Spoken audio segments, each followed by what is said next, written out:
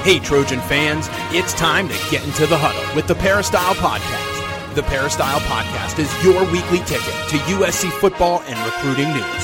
Don't forget, you can download the podcast 24/7 at our website, peristylepodcast.com. And now, here's the host of the Peristyle Podcast, USCFootball.com publisher, Ryan Abraham.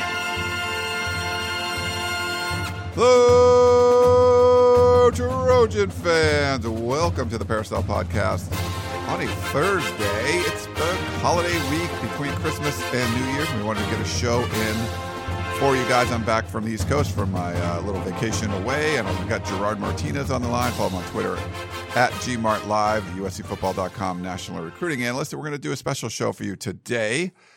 Kind of a year in review, looking back at the USC football team, the program, what went on, a lot went on in 2021. So we're going to look back at all that, some of the key dates and news items that happened throughout the year, maybe refresh your memory. Some of the stuff are probably fresh in your mind, but some of the stuff you won't even remember happened.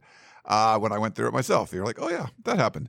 But we'll go over that for the last year. If you have any questions or comments for the show, podcast at uscfootball.com is the email address, or you can call us or text us at 424-254-9141. And then, of course, over on the Apple Podcasting app, if you have that on any of your Apple devices, if you would leave us a 5-star rating, it would be very helpful. We appreciate that. Any comments, feedback, suggestions you have over there, we do appreciate it. We appreciate Gerard Martinez joining the show. I know he's got crazy nieces and nephews and stuff running around his house. I think he's in his car right now recording this one, but he's dedicated to the cause, so he's here on the show. Gerard, thanks for coming on, man. How are you? I'm doing good. Just trying to beat the weather. It's cold and dreary in Southern California. We haven't had a run of weather like this in a long time. I guess it's seasonal, so I'm not necessarily complaining so much, but certainly a little different for us that are used to those 82-degree Decembers that we have in Southern California most years. Yeah, it's good like this is a dead period right now, right? So no recruiting dead period. No one's visiting campus right now from Michigan going, wow, it sucks here too. That's the master plan. You put some snow on the mountains, and then it clears out in January, and you get some mid-70s, and everything is beautiful and picturesque.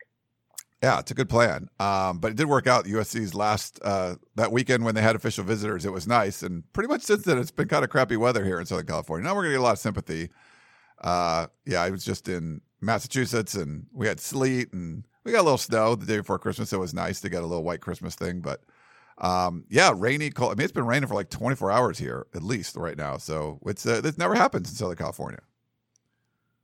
Very, very rarely. But you know what? I tell you what, the ants knew it was coming. I had ants in my freaking house in November, and it just kept popping up everywhere. And I'm going, where am I getting these ants? I don't usually have ant issues. And when I mean ants, I don't mean relatives. I mean actual insects. They were in the house, popping up in the bathroom in just random places all the time. And I actually said right then and there, I wonder if we're going to have a wet winter, because they seem to sort of be ahead of the curve on these type of things. And I don't know how they know it. I don't know how you can be beneath the ground and know that the weather is going to be wet. Maybe it's just a coincidence, but literally about a month before we really got any kind of rain, the ants were already trying to move into my house. So we might need to look into that. The ants may have some answers to the future of not only weather, but other things that are happening on the face of the earth that we just are not clued into. You put them on the Channel 5 News weather forecast team. Like, the ants say it's going to rain. It's like your corn is hurting. Grandma's corn's hurting. It's going to rain. But it's raining. You can look outside, and you can tell it's really wet here. Before we jump into the year in review, wanted to thank our sponsor, Trader Joe's. Another great year working with TJ's. They've been totally awesome. Make sure you check out their float in the Rose Parade if you're going to check that out. But I just went in and did my shopping the other day because I was out of town, so my fridge was empty. So I bought a whole bunch of stuff at Trader Joe's. And growing up in the East Coast, Gerard, holidays there was a lot of holiday traditions with cookies and hams and turkeys and things like that. Here in Southern California, and people like Latinos, like, they love the tamales, right? Like, and I want to say it correctly for the the Spanish speaking people, but yeah, tamales are like a big deal as far as holidays go. And I'm like, you know what? I've had tamales before, but I never really had them on the holiday. So I went in Trader Joe's, and actually I asked Carlos, who's a UCLA guy over at the No Truck Stops podcast, because he was talking about them, and he says it in a very cool way that I cannot say tamales that way. And I asked him like on DMs, and he said, he's heard pretty good things about the Trader Joe's tamales. I'm like, oh, good, because I want to try them out. I got the pork tamales; they were really good. I bought some of that chunky salsa, and they have the organic corn chips and some of the black beans. Can of black beans, 79 cents. You can't beat that, man. I love the black beans. And but I got the tamales, and they were really good. I've had them for lunch the past 2 days. Are you a big tamale guy, Gerard? Love tamales. Okay.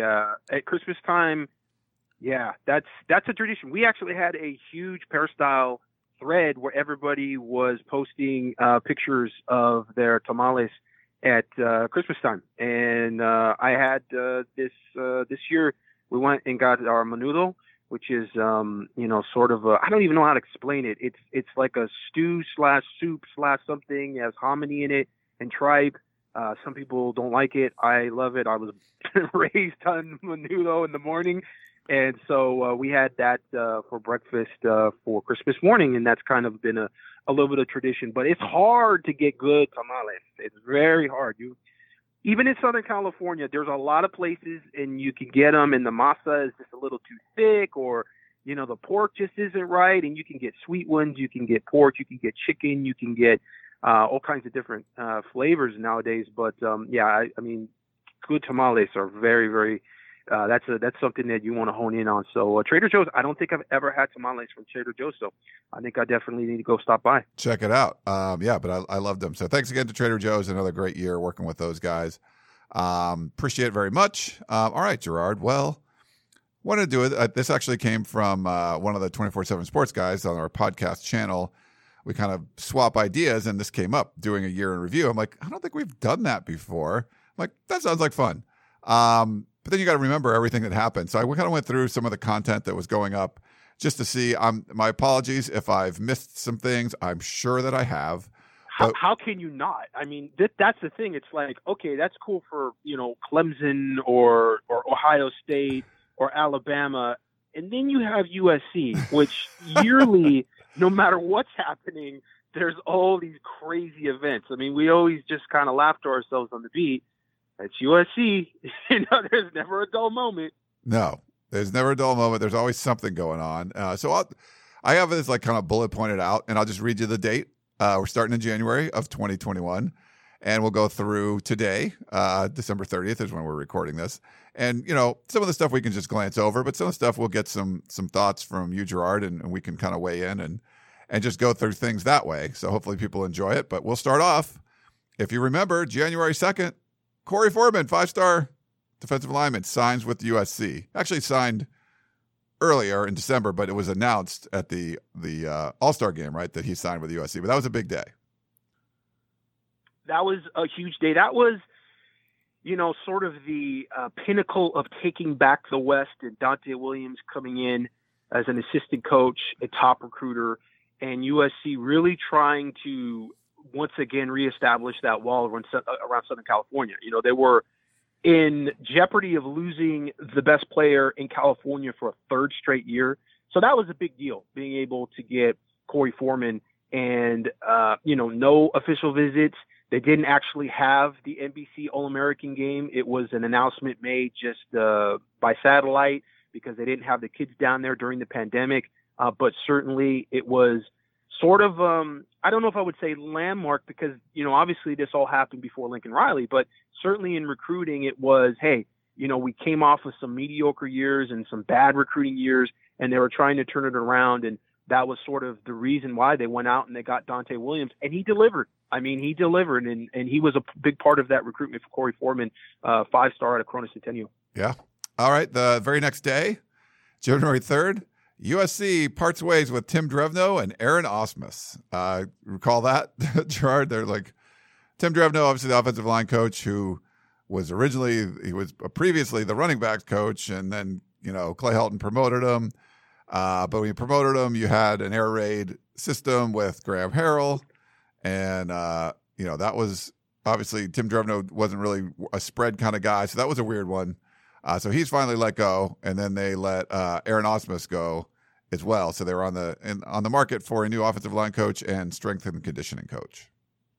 Yeah, it just seemed like too little, too late. The Tim Drevno transition that we talked about, and again, during the Clay Helton era, there was a lot of stuff that it wasn't armchair quarterbacking. It was literally as it's happening, or even before it's happening, saying, "I don't think this is a good idea. This just doesn't sound right." You're bringing in a guy that's an offensive line coach who's been there at Stanford, the 49ers, Michigan under Jim Harbaugh, and you're just going to keep him here bringing in an air raid offense. Wouldn't your offensive line coach have a lot of say and a lot of experience in the system that you're going to run from an offensive standpoint? You're not just going to bring in an offensive coordinator over the top of a guy that's used to running 3 tight ends on the field. And you know what? Again, I'm going to say it, and it's probably an unpopular opinion. I think Tim Drevno is a good offensive line coach. I just think it was a horrible fit, and Clay Helton should have seen that a mile away.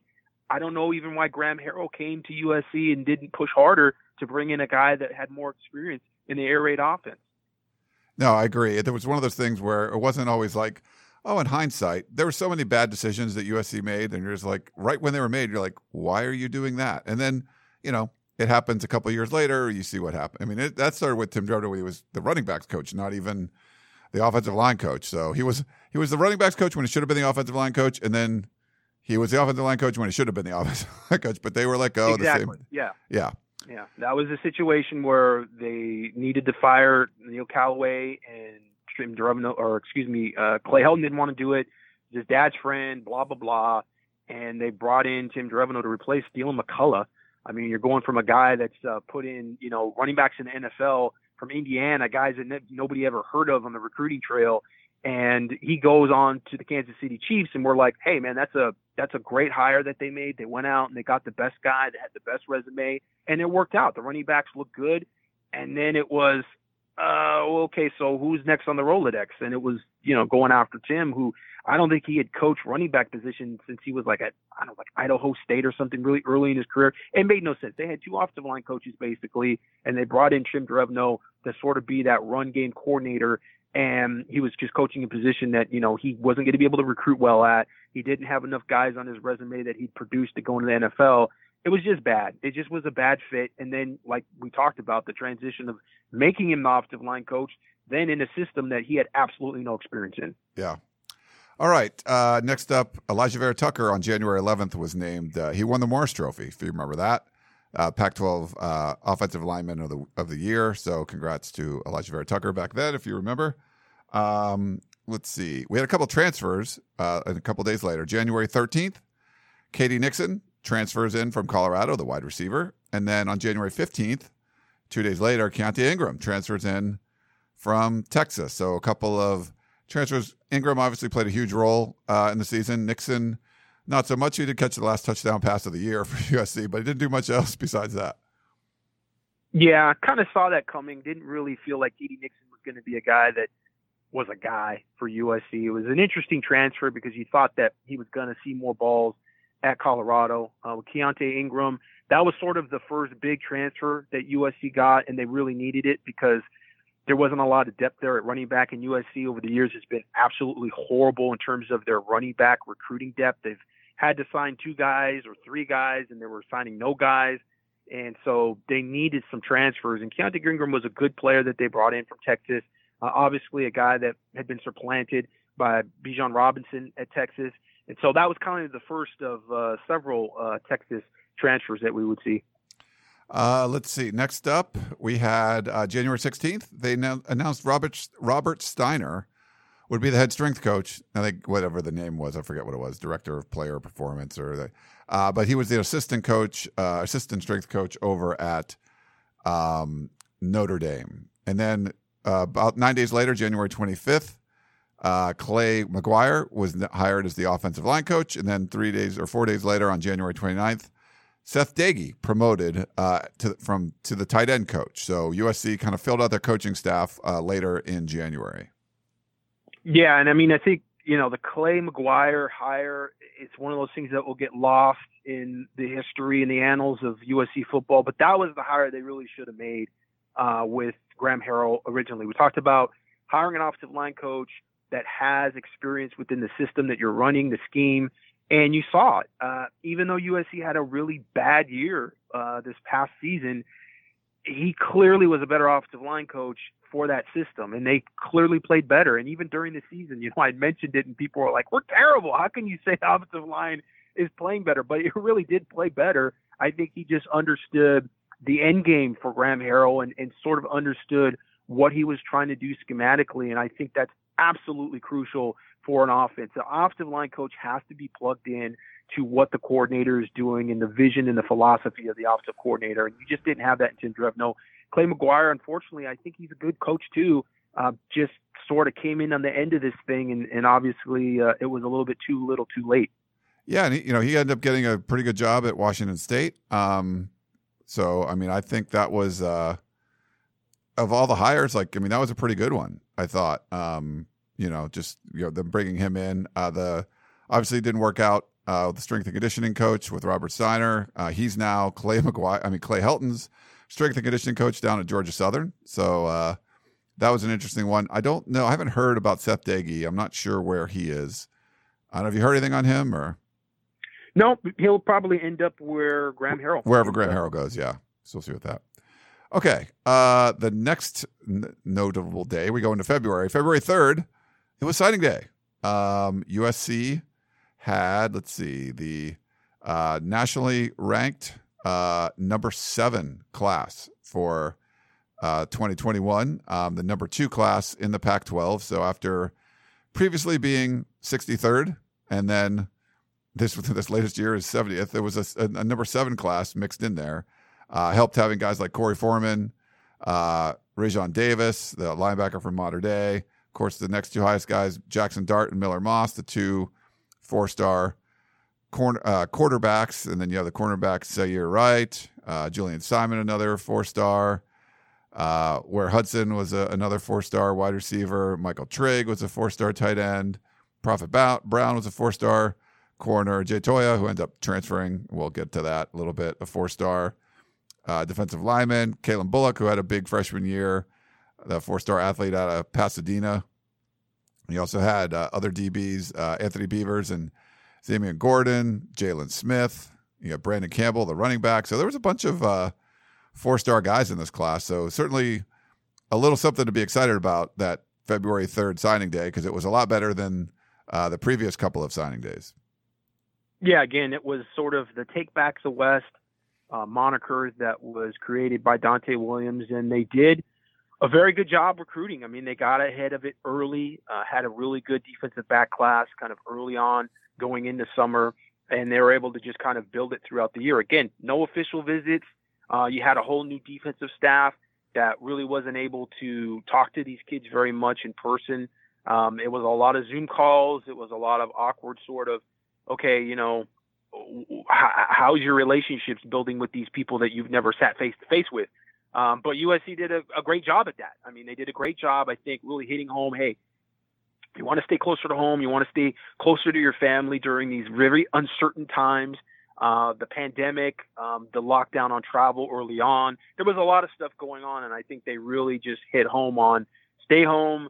You can go to a great school, and we're going to turn this thing around. And, USC did have that short season where they went 5-1, which, from a superficial standpoint, just on the surface, looked like a very good year for them. And so USC, I think, was able to close out, and that was really big for them, being able to have some football and being able to sort of showcase something in the terms of getting traction and progression with the team. And from that short season, it sort of looked like maybe they had sort of gotten their footing, and Clay Helton was going to be able to, get another run at potentially a Rose Bowl. Yeah. You mentioned the schedule. So it was a modified schedule in 2020, if you remember, modified twice. And USC goes 5-0 in the regular season. But March 2nd, so it was significantly delayed, they announced the football schedule for 2021. So it actually was very favorable for USC as far as no weekday games. There wasn't any back-to-back road trips or things like that. So they announced the schedule then, which is significant because we already know it's still later in 2021. We already know the 2022 schedule. So we'll get to that in a bit. But it was a late schedule announcement. And then they picked up a transfer later that March 24th Taj Washington transfers in from Memphis, and he ended up being playing a significant role this year for USC. Yeah, Taj Washington, who I think if they knew they could have got Taj Washington, I don't know if they bring in Katie Nixon, because Taj Washington is what they hoped Katie Nixon would be.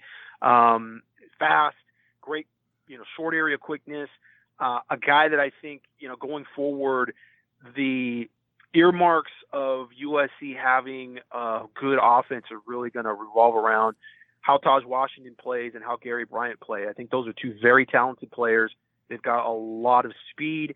They're dynamic, explosive players that USC has to get those kind of big chunk yardage plays out of. And if those guys aren't popping and they don't improve, then you kind of question, okay, well, where's the direction of the offense? Is this thing going to work with Lincoln Riley at USC? Or is it going to be more of the same we saw with Graham Harrell? So I think those guys are guys that, you kind of watch and see, how much are they going to improve. But Taj Washington was a kind of under the radar, really great pickup for USC from Memphis. Yeah, man, quick feet. It was fun to watch him in some of those practices.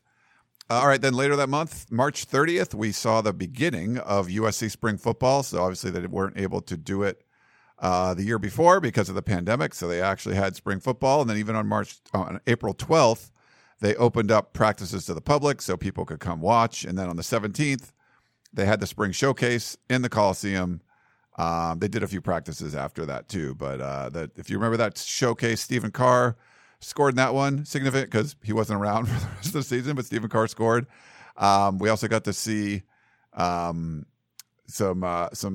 extended Miller Moss struggling a little bit because he was on a team with Mo Hassan, who ended up blowing out his knee in that game. And so they didn't really have a lot of good receivers on that side. But the Keaton Slovis Jackson Dart side had Drake London, and I think that significantly helped them. But anything standing out from spring football for you, Gerard?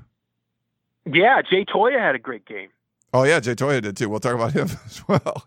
That's what I remember from this spring game for what was to follow.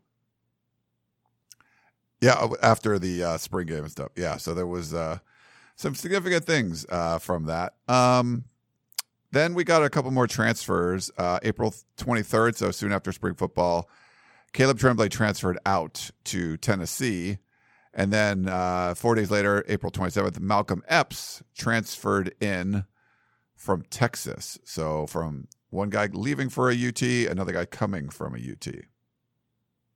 Yeah, that's Malcolm Epps was a guy that was really hyped by the coaching staff later on when we talked to him about fall camp. Never really seemed to make a big impact for USC during the season. Big body, guy that was a former receiver, certainly a true tight end now. It'll be interesting to see how he's able to play in this new offense because it's an offense that, on paper, certainly at Oklahoma, has utilized the tight end much more in the passing game, and they've had some pretty good tight ends. So USC's got some decent talent at the tight end position. And so we're going to see, is it still going to be sort of this hybrid thing where you're going to have two tight ends spread wide, or are you going to actually put these guys in line and have them be traditional type tight ends and try to work against the linebackers straight up the field? So we'll see. I mean, Malcolm Epps does have some talent, but he's a guy that we expected a lot more. If you just listen to the coaching staff at fall camp, we kept trying to talk about Mike Trigg because we knew Mike Trigg from playing at a high school level, and I was very high on him and just thought, wow, this is a guy that really could be dynamic if you utilize Drake London, and you've got Gary Bryant, and you're just thinking, okay, you can get up the field. This guy's going to be hard to guard one-on-one, but Malcolm Epps kept coming up, Malcolm Epps. So didn't happen last year, and we did see Mike Trigg here and there, some splashes from him. So we'll see, how the tight end is actually utilized going forward with this new offense. Yeah. April 29th, a couple days later, Elijah Vera Tucker was picked in the first round, heading down to Miami. I think it was the 17th pick. I didn't write it down. Something like that. Then it was kind of a lull, and then four more guys went on day 3. But that was the big one, Elijah Vera Tucker going in the first round.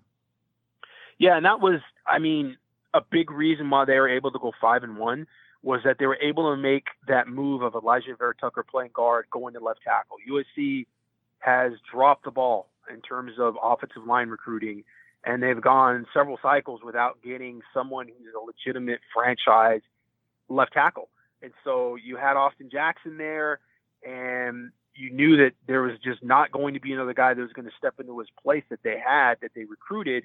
And so they were able to move Vera Tucker there, and he played really well. And that obviously helped his draft status. I thought that would be something that would help them in the transfer portal. They were going to be able to go in there and grab a guy after they had demonstrated that they'd had two guys that gone in the first round of the NFL draft that were left tackles. That didn't really happen. But Vera Tucker was sort of a patch there in the rotation of players that they had to play left tackle. And obviously we've seen with that past year under Clay Helton / Dante Williams, the lack of talent that they've been able to recruit at the offensive line. And they didn't have anybody on the interior that they could just slide over to play left tackle that could help them this past season. And it really showed.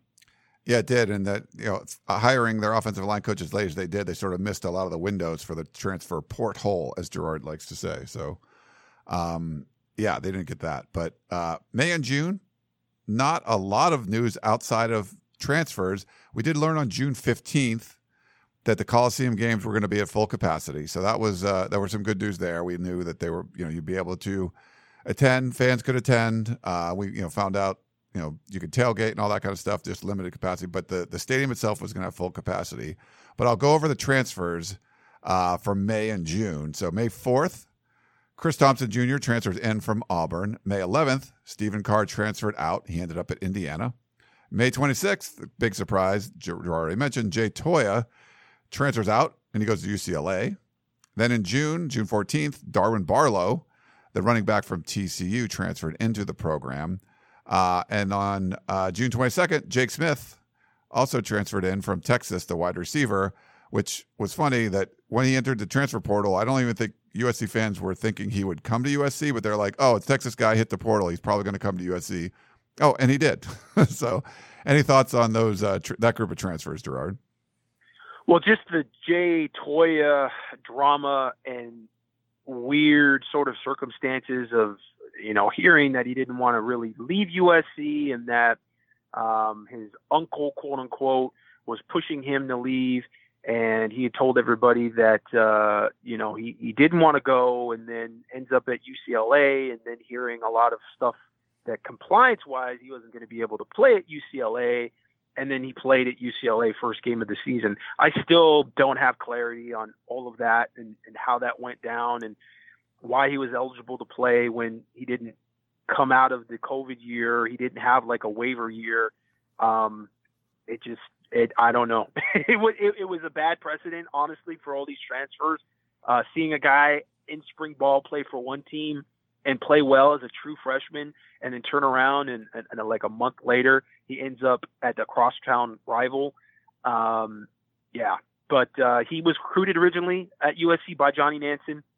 Johnny Nansen was the defensive line coach at UCLA, and not even a year later, Johnny Nansen is now left and been the defensive coordinator at Arizona. So Jay Toya is now at UCLA without Johnny Nansen. We'll see if maybe there's another transfer in line. Very weird circumstances there on how that all went down. But that was the one that really sort of, jumped out, because that was an ongoing story that we kept hearing. USC's going to fight it. They're going to do this. They're going to do that. And it really amounted into nothing. And Jay Toya went to UCLA, and he played at UCLA. The Jake Smith thing is interesting just because Jake Smith hasn't played it down. He hasn't really even practiced it down at USC at this point. So we'll see how that goes. He had a lot of injury problems at Texas, but when he was healthy, he was a really dynamic, good receiver. So if he's able to get healthy and get on the track of being able to get some reps and play, you think he could be an impact guy at USC. But of course, you could say that about other guys like Solomon Tuiapupu. You could say that about Ishmael Sopsher. There's guys there that have talent, but you know what? If you can't play, then it doesn't really matter. So I think, the old adage is one of your best attributes is being able to contribute, and they can't contribute if they're hurt. Yeah, the best ability is availability. Is that the one? Something like that? Yes. Yeah. And Jake Smith obviously wasn't available. We'll see if he's able to do it. Darwin Barlow is an interesting one to me because he could play if Ingram ends up leaving like you think he will, Barlow I think could play a significant role. He's looked good to me out there. I like the way he played. I agree. I mean, I was looking at him thinking, okay, Matt Campbell might be the head coach at USC, and you're sort of watching their offense. You're going, yeah, Darren Barlow could definitely play and be a factor with that offense. And now you have Lincoln Riley, and they've had successive good running backs. And even though you talk about him coming from the air raid, I mean, the balance that offense has shown at Oklahoma has really been with the running game and the guys that they've even put in the NFL. And you're not putting guys in the NFL at the running back position unless you're running the football and you're running the football successfully. So I think they certainly want to do that at USC. And I think, Darren Barlow is a guy that we've seen very little of, but we've liked what we've seen when he's been out in the field. Yeah. Let's see. Next up was July 27th. I remember this day pretty well. Pac-12 Media Day. USC was picked to win the South. There was a lot of optimism. Drake London, Keaton Slovis were the representatives for USC there. Got to hear from Clay Helton. If you remember the Nick Rolovich fiasco, which was funny. Well, not funny, but it was all the head coaches are there for the Pac-12 except Nick Rolovich because he was not vaccinated. So he was on a Zoom call during the proceedings. So that was kind of interesting. But it's always a good chance I get to catch up with the national media that shows up and kind of see what was going on there. But there was optimism. USC was picked to win the South, the most talented team.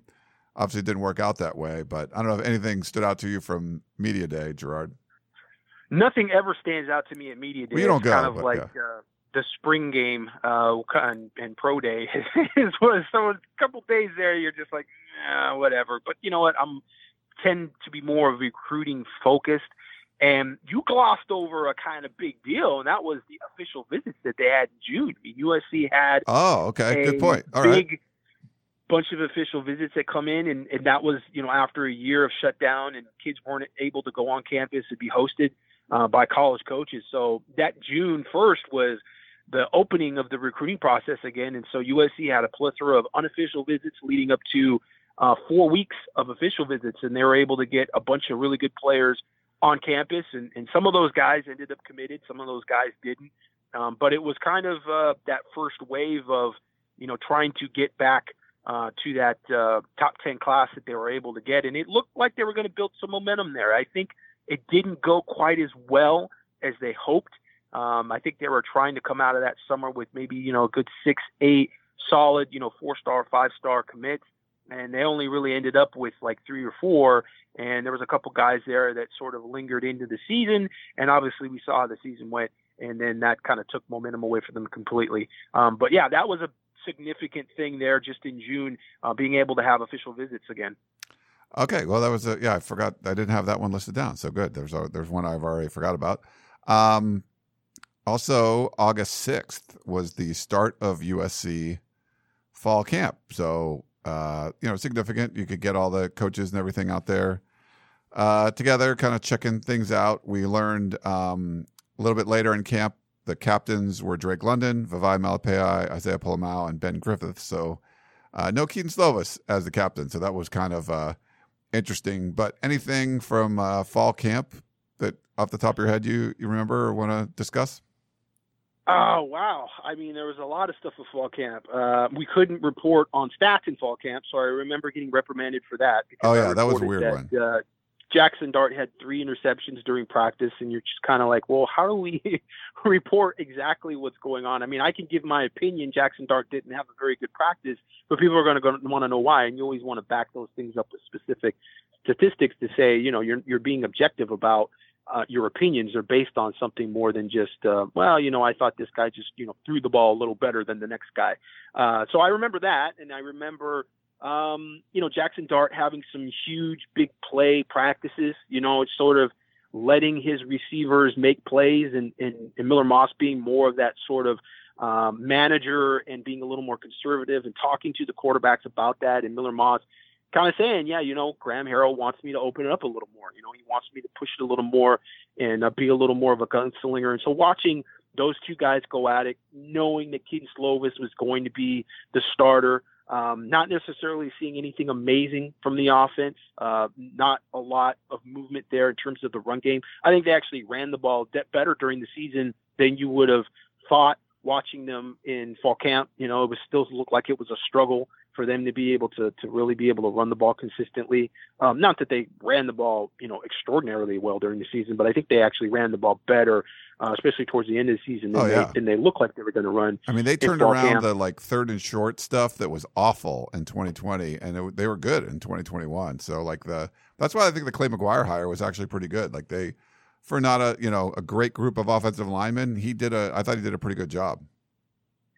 Yeah, no, I think that that's definitely going to get lost in the sauce a little bit with everything that went on. Defensively, that struggle of, how many physical tackling practices are we going to get? How much are they going to be able to show that they can be physical up front? You had some talent there, but we didn't see the complete implosion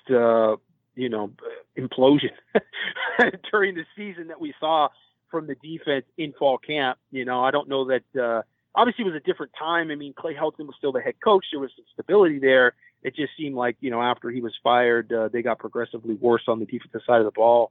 And, that was something that you were kind of watching to see how they could progress from the shortened season, because they played defense really well during the shortened season. They actually defensively were much better than they were offensively. Offense didn't play well in the shortened season until the last 4 minutes of every game.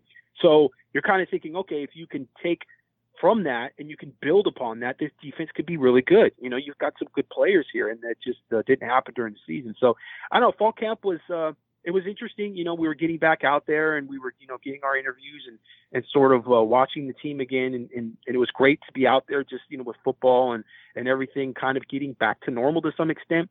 So I guess that's sort of what I remember and what I take from that. But certainly there were still those lingering question marks, certainly in terms of how they were going to be able to run the ball and how they were going to be able to stop the run, and what kind of consistency you were going to have from the offensive line from a pass protection standpoint. Because, like we said, they'd whiffed on quite a few offensive linemen over the years, and you didn't have that plug and play left tackle like Elijah Vera Tucker to be able to just scoot over there to left tackle. So you kind of wondered, are we going to see Jackson Dart or Miller Moss this season earlier than we want to? Because the past few years, we've seen a lot of that where USC's been playing freshman quarterbacks, not by choice. They've been playing freshman quarterbacks because guys have been getting hurt. And sort of that's why Keaton Slovis got his start. And you kind of wondered, are they going to be able to keep him upright this season, or are we going to see a lot of Jackson Dart or Miller Moss?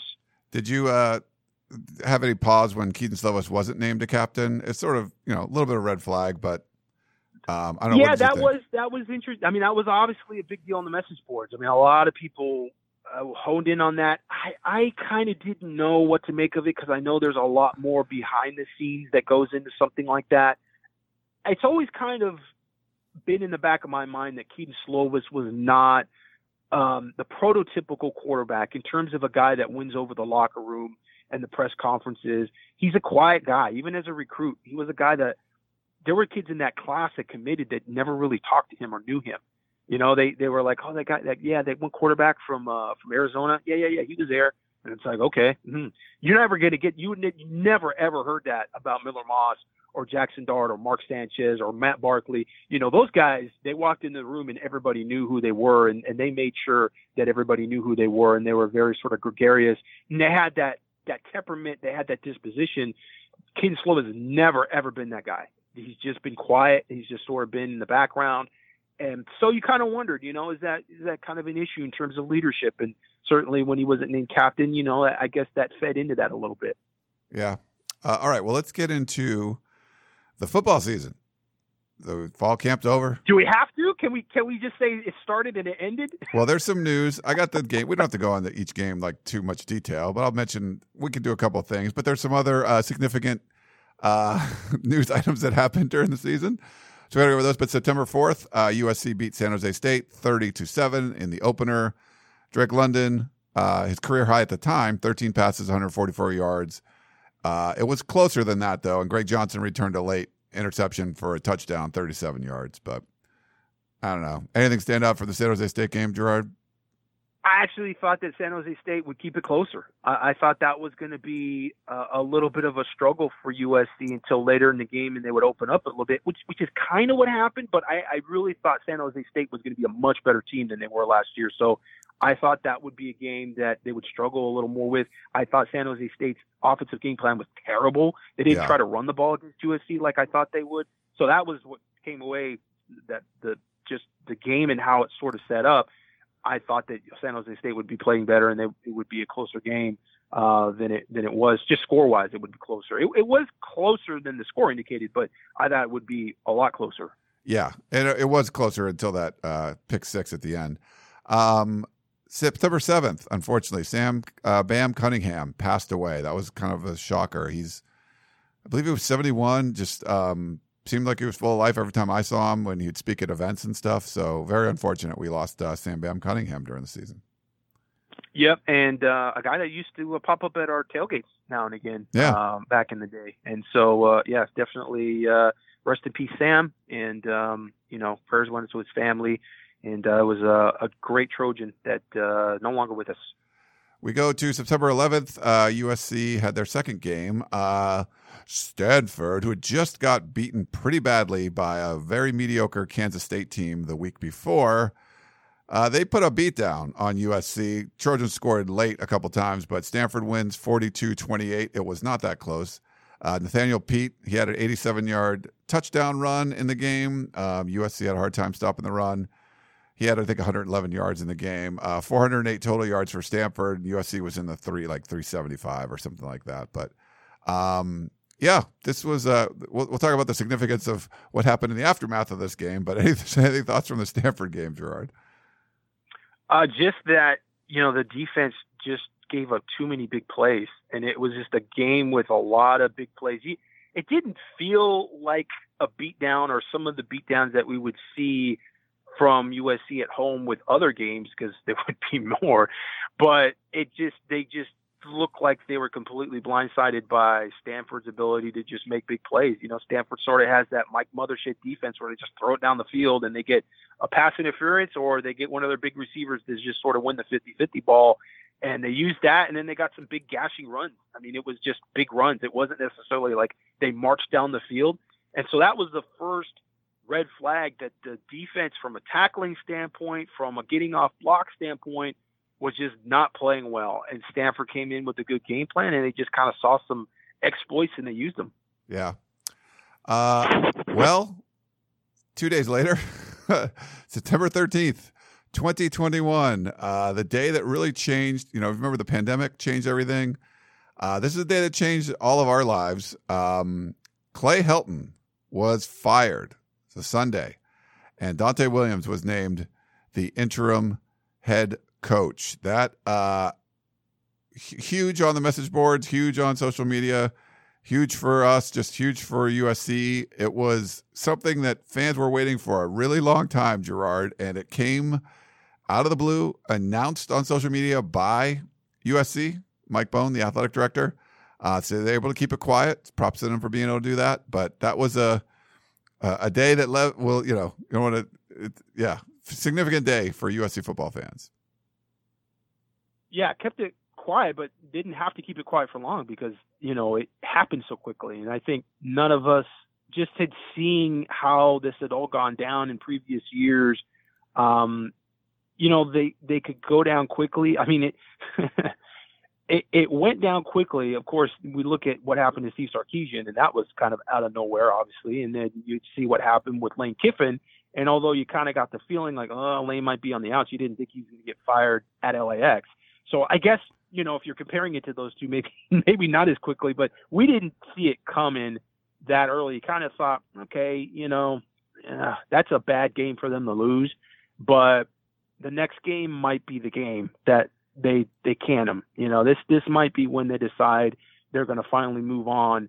But this going into the season, I think when we talked about this over the summer, this was the year we thought realistically they could fire Clay Helton. We'd been saying shortened season, not going to happen. The year before, everybody's like, yeah. If he loses this, if he loses that, no, not going to happen. And we've pretty much been steadfast on them not firing him. But this was the season where you just kind of felt like it could be. They could pull the trigger this year if it's bad. And this should be a good year for USC. This is a team that talent-wise, and I'll stick to this, should have been winning 9-10 games. And so you felt like, wow, the Stanford game, man, they really blew that one, and they blew it at home. But we're still thinking, they have some losses ahead of them, and it might happen then. But they did not wait. They pulled the trigger immediately and got going on the coaching search. Yeah. Okay, so that was a big day, and the coaching search started, like Gerard said. But then September 18th, USC had to go out on the road and play Washington State, end up scoring 45 unanswered points. The best win of the season. USC beats, there wasn't that many to choose from, but USC beats Washington State 45-14. We got to see Jackson Dart. He was taking the USC fan base by storm. Unfortunately, ended up getting injured and missed the next 4 games, I believe. But we got to see little Jackson Dart, 45 unanswered points. He turned the ball over a few times, but made some big plays too. So it was a lot of people had optimism, and people were even talking about Dante Williams as the permanent head coach. What if USC wins a national championship? Like, those were real topics happening after this game, Gerard. What if USC wins the Pac-12? What if they win a national championship? Will they keep Dante Williams? Like, that's what we were talking about for 7 days.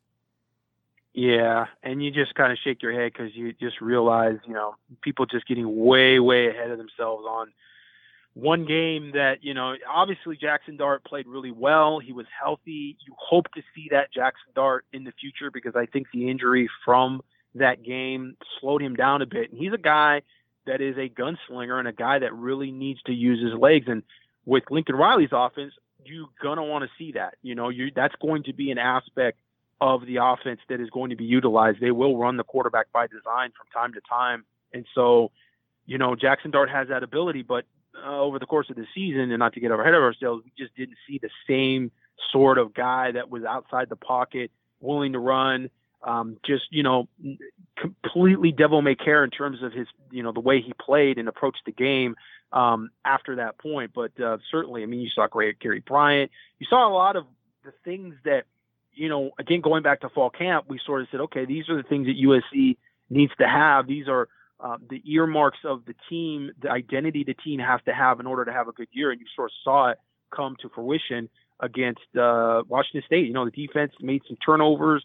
It was just like a game where you just saw the talented players kind of step up and play really well and have some big plays. And sort of that was the beginning of that and the end of that all in 1 week. Yep. 2 days later, Jackson Dart was the Pac-12 Offensive Player of the Week, and Drake Jackson was the Defensive Lineman of the Week. There wasn't a whole lot of weekly awards for USC players after that game. But a week or so later, it was September 27th. USC lost to, or was it it might have been the 25th, sorry. USC loses to Oregon State, 45-27. Again, giving up, scoring some points late. This one was completely in Oregon State's control. They ran for 322 yards on this USC defense, Gerard. Not ideal. Nolan was like super efficient. I think it was like 15 of 18 or something throwing the ball. But the fact that they ran for over 300 yards on USC was just like, ooh, PU. Oregon State comes in, gets their first win in the Coliseum since 1960, I believe. That was a beatdown. That was where we saw the defense just completely implode, and you really wondered, is this team starting to check out on Dante Williams? Is this team kind of done? Because that was a game where they just got beaten every facet of the game. And so, yeah, big red flag for the rest of the season after that game. Again, Stanford, you just saw a lot of big plays, and you're like, all right, they just blew some coverages, and they blew some tackles. But against Oregon State just methodically went up and down the field against USC, and defensively they had no answers. Yeah, that was a significant one. October 2nd, USC goes on the road, beats Colorado 37-14. Slovis was 19-29 for 276. He had touchdown passes to London, Michael Trigg, and Gary Bryant Jr. Colorado was not a very good team. But, USC actually played okay in this one, I thought. Any thoughts from the Colorado game? Well, they were, on their way to playing a little better on the road than they were at home. We're kind of wondering what's going on where they're playing at home and they're just not playing well at all. Is it distractions? Like, what's going on with that? But, they kind of got away from things after that humiliating loss against Oregon State and did play decently against Colorado. And you kind of didn't know what the heck kind of team Colorado was early in the season because they had played Texas A&M really tough at home and almost beat them. So you're kind of like, well, I mean, maybe Colorado's okay. And maybe it's just, this team has to sort of get focused on the road with Dante Williams. And obviously Dante Williams is, first time ever being a head coach, first time ever being in a position like that. I mean, there was a lot on his lap and I think he was swimming in it for a while. They talk about freshmen when they come into fall camp and they're swimming in the scheme and just trying to, get their bearings. It kind of seemed like that's kind of where Dante was coming off that Washington State game. And everybody's like, hey man, we can do it and we can get it to come together. And, it's just the amount of motivation and inspiration. And, then you turn around and you see what they play like against Oregon State. Well, you get on Colorado and it's sort of, we're back to that point where it's like, okay, well, wait, no, they played well again. So, it's sort of equal footing, but you still kind of wondered, I don't know, that Oregon State game, just the way they played, it still left kind of bad taste in my mouth in terms of what the rest of the season was going to look like. Yeah. Parker Lewis ends up getting Pac-12 Special Teams Player of the Week. I think he was like 3 of 3 on field goals, hit all of his PATs and like 7 of 8 touchbacks. So I think that was the last weekly award a USC player won. The next weekend, October 9th, USC clobbered by Utah 42-26. Drake London had a big game, 16 catches, 162 yards and a touchdown. Cam Rising, this was sort of like a homecoming for him. I end up taking a picture of him on the field after the game, the Utah quarterback, and he was FaceTiming with his mom, who couldn't be there, but he's a Southern California kid that really did well. Utah kind of was rolling at this point, and USC was sort of in the way. Again, USC, I think, scored late a couple times. It was more of a beatdown than what the score indicated. Any thoughts on that Utah game? Because that one wasn't pretty either. Yeah, another beatdown at home. And really, we'd seen the better Utah teams, the Utah teams that had come into Southern California ranked in previous years.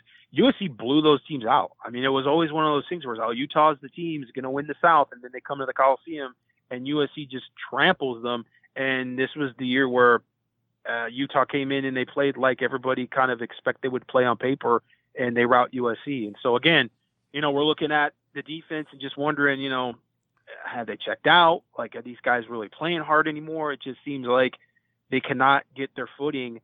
And it was just, another sign of things to come where you're getting these embarrassing home losses. And during this point, I mean, from a recruiting standpoint, USC is doing like a really good job getting a bunch of good unofficial visitors on campus. I mean, they're getting guys from out of state that are at the games. They're getting guys like Raleigh Brown and David Bailey to the games, and they're just embarrassing the program, the way they're playing on the field. And it hurt USC with recruiting this year. I mean, it really hurt them, even bringing in Lincoln Riley. And we talked about, the coaches that were going to be able to come in and hit the ground running and salvage the 2022 recruiting class. And, James Franklin and some of the names we floated out there, and Lincoln Riley being probably at the top of the list of guys that could really do it. He couldn't even really do it. I mean, they missed on some guys late. And I think a lot of it had to do with just how absolutely putrid this team played on the field at home. And a guy like David Bailey, who's not a real college football aficionado, not a guy that's watched a lot of college football. He's just a kid that just, this whole process of new coaches and coaches getting fired and new staff, completely beyond him. Didn't understand it. Didn't even know that you could fire college coaches. Thought they were like teachers that just basically stayed on campus and at the school forever. So he's watching this, and I mean, this is like imprinted on him, just USC getting absolutely bashed in person and not really having a lot of context for, what USC could be. I think the guys that follow college football and they go back to the Pete Carroll years or just the tradition of USC overall, they have something to cite like, hey, USC can do this. USC can be an Alabama. They can be a mega power in college football. They just got to have the right people involved. And when you're not you can't go and reference that. Then you're just looking at what's on the field, and he's thinking, there's no way USC is going to be a winning program in the next couple of years. That's impossible. I've seen them play, and they're absolutely terrible. And I think that really resonated with some of these kids that just, again, the Reggie Bushes and the Leinerts and the Pete Carroll years, those guys, some of these guys are just, they're not even, I don't know if they were born, but I don't think they were around enough to really understand it. It's their fathers and their uncles and the people that were around it to be able to say, this is what's going on. But if those guys weren't college football fans at that time, and their parents weren't really into college football, and they didn't attend the university or whatever the case may be, then you just don't have that sort of, well, yeah, USC is really bad right now, but USC could be a national championship contender. It just, we've seen it turn around in the past. They don't have that to cite. And so I think some of these games where USC just played so bad on the field, it definitely hurt them in recruiting. Yeah, because they were, like you said, they had people there watching, but man, they didn't get to see a whole lot. Get a bye week, lick the wounds, and then October 23rd, heading out on the road, take on Notre Dame Fighting Irish. Went out there for that one with Keeley and shotgun. Trojans lose 31-16. Drake London did have a career high 171 yards receiving. Keontae Ingram had a season high 138 yards rushing for the Trojans, but weren't able to overcome the Irish. Yep, another loss to Notre Dame, which has been how many in a row now? Like 4. I think it's 4 in a row. Maybe I have to go back and look. Yeah. No, wait. I think it's been more than that. No, because I don't even know. Yeah, they had that 4-8 season like in 2016. Maybe, yeah, they didn't play last year, so I think it was 4, maybe 5. I don't know. I'll take a look. Well, yeah, another loss to Notre Dame. Another sort of reminder that USC nationally not relevant. One of those games that you kind of can look at as a marker as to where you are outside the Pac-12, which obviously the Pac-12 hasn't been real relevant nationally as a conference. But just another reminder, USC just not there. They played, better. But the interesting thing is they've actually played Notre Dame a lot closer than some of these other games that they've played against lesser opponents in the conference. And there's always that thought that, Brian Kelly's kind of a smart guy, didn't want to necessarily pour it on and embarrass the boosters and get USC start to, feel like, hey, we need to get people rallied up to maybe get a new head coach. And kind of, it's like, oh, you guys, you played well and you're competitive still with Clay Helton. We beat you for the 20th time in a row, but still, not so bad. It's one of those things when you start to get blowout losses against rivals, it definitely moves the needle a little more than if you're losing by, 17 points or 20 points. And so, later on in the season, there's maybe some foreshadowing there of what happens with a rival getting a blowout loss at home. Yeah, that's what happened. 4 in a row for Notre Dame. USC won 2 of the previous 3, but the Notre Dame Fighting Irish won the last 4. Let's go to October 30th. USC gets a win over Arizona, 42-34. That was the most points Arizona scored all season. That was a homecoming game. Ingram ran for 186 yards and a touchdown. Gary Bryant Jr. caught a couple touchdowns. But if you remember, Drake London went out before halftime with an ankle injury, ended up being out for the season. So significant game. USC gets a win over Arizona, but gave up a lot of points that Arizona had not been scoring that season, and lose Drake London. So you can say it's a win, but it really wasn't a win. Yeah, you lose Drake, and that's kind of the gravitational point for your offense. I mean, I kind of taken during the season when we were making our predictions and not caring at all about what the prediction would be at that point, and just talking about what was I calling it, the Drake raid offense or whatever. It was basically just the offense had become Drake London. It just throw it to Drake London. The other receivers were just kind of there. And once he went out, then it was like, okay, well, there's your offense, basically, your identity of your offense. And so, that kind of forced them to have to run the ball a little bit too towards the end of the season because they didn't have Drake London. But, yeah, certainly a big loss for them, although you knew it was a loss that just didn't necessarily mean something in the grand scheme of things for USC because they weren't really going to win those games even if they had Drake London. And furthermore, you knew Drake London was leaving after the season anyways. So it's like, okay, he's going to have to get back on the rehab, and that's going to be tough for him because, it's going to put him back a little bit from the combine from a personal standpoint. But for USC as a team, it was just another thing that happened on a season, which at this point we're going, okay, is this just going to be like a record-breaking bad season? Like, how bad is it really going to get? Where is rock bottom with the team? We know they're just horrible, and this is not going to – there's no real light at the end of the tunnel in terms of how the team is playing. You're just waiting to see what happens with the coaching search and how bad that team can actually play. Yeah. All right, let's see. We went from – the Arizona game. Oh yeah, but we wanted to see Drake London try to win the Biletnikoff and get postseason awards. So that was sort of like what people were watching. They weren't really caring about the record. So you kind of lost that from that game too. November 6th, USC lost 31-16 again, same score to Notre Dame, to Arizona State. Freshman Kalen Bullock did have a couple picks in this game, but ASU pretty much took it to USC. Yep. Yeah. All right. At this point of the season, it's just a bunch of yep. Yep. November 9th, the USC Cal game got rescheduled to December 4th. So that was like a whoa. The fact that it was going to be postponed. Why? Yeah. That was a why. That was a why. More than a whoa. It was whoa. Now, obviously, we didn't know who the head coach was going to be. And the administration had told us like it was beneficial that if they hired a coach after like the BYU game, they could have allowed that coach to see a week of practice. And that's what ended up happening. And we'll get to that with Lincoln Riley. But I don't know. I mean, and Lincoln Riley even mentioned it. Like it was really valuable for him to watch this team practice. And it seemed like the team played better in the last two games we'll get to. So maybe they were a little motivated knowing that the new head coach was around or whatever. But yeah, I don't know. It was that was an interesting one. Yeah, but why? Why was this rescheduled? I still don't know. At that point, there was a lot of confusion because, I was kind of asking around because they lost that recruiting weekend because they were going to be playing up at Cal. And we knew that, if they were going to have a new coach come in, it was vital just to have as many weekends as possible to have recruits.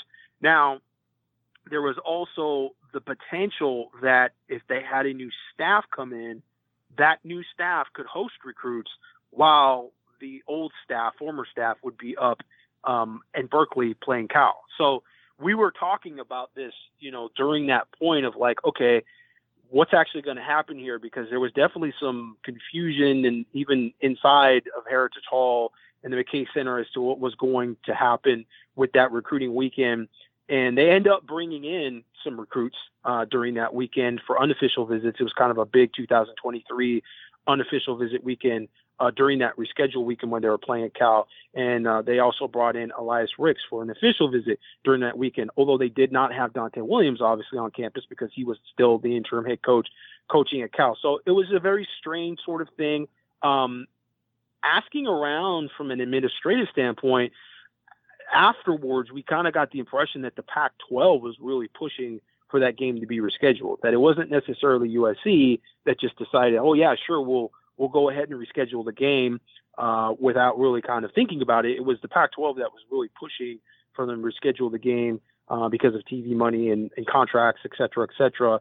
And so it wasn't necessarily all about USC trying to do it. At least that is what I had heard. So kind of a little bit of an interesting thing when you think about, that relationship with USC and the Pac-12. And, a lot of people feel like USC's got to be that school that has to be at the top in order for the Pac-12 to be relevant again.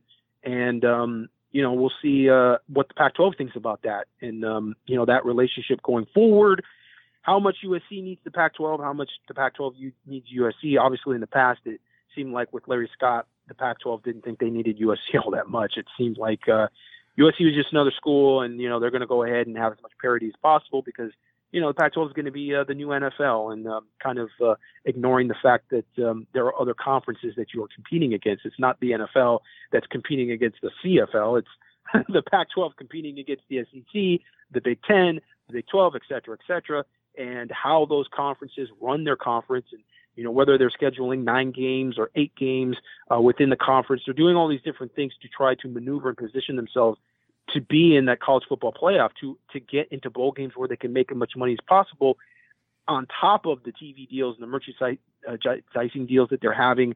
And the Pac-12 was just woefully behind on all of that. And again, it seemed like with USC and trying to, use USC as sort of a catalyst to be able to raise the standard of the conference. Instead, it was like, let's try to kneecap USC as much as possible in order to give everybody else a chance to be able to be at that same level. So it was, a certain philosophy that sort of was a page out of the Communist Manifesto freaking page book. So in terms of their approach to it and kind of making everybody equal. And it was this weird sort of collective sort of mentality that Larry Scott had, and it blew up in his face classically while he was in a $12 million studio in San Francisco. So it all basically fell up on top of him, which was predictable. But again, we're going to see going forward how the Pac-12 wants to look at USC, and do they look at USC like, the Big 12 looked at Texas, or, some of these conferences have always known, there's certain schools and certain programs that you kind of have to build around. And in order to have good football in your conference, you got to raise the bar. You got to push, hey, you got to reinvest. Okay. Look at what USC has done. They went out, and I don't want to get ahead of ourselves here. I mean, obviously we have a big date coming up here, but they've gone and hired a proven winner as a coach. They've clearly invested a lot of money in that. And that's where everybody in the Pac-12 needs to get to, right? It's not, lowering the bar. It's everybody needs to do what that standard is to try to win championships. That's how the Pac-12 is going to get better. It's not going to be running around hiring these mediocre coaches like Clay Helton that have not proven it and not been anywhere and been experienced as head coaches and been winners. It's getting to the level where you're getting guys that can do it and can beat football teams, and football being something that, is actually, it matters to the conference also, because that's, been a question mark in terms of how the conference handled the COVID year and some of the things that have gone on. So maybe significant in terms of that interaction with the conference and pushing USC to do the Cal game. And obviously if that's, completely factual. Yeah. All right, let's see. We got to do next 2 games. We don't need to go over much, but November 20th, USC loses to UCLA 62-33. Favai had 3 touchdowns. That was nice of him, but UCLA had 609 yards. Just a beat down. DTR went bananas. And then a week later, USC loses to BYU 35-31. November 27th, Jackson Dart passed for 248 yards and rushed for a score. But and actually, they covered the spread. They actually played BYU pretty close, had a late lead, but weren't able to overcome the Cougars. So those things both happened. I don't know if we need to really go over that at all. I forgot to mention July 1st, you mentioned the Pac-12. George Kliavkoff was named the commissioner of the Pac-12.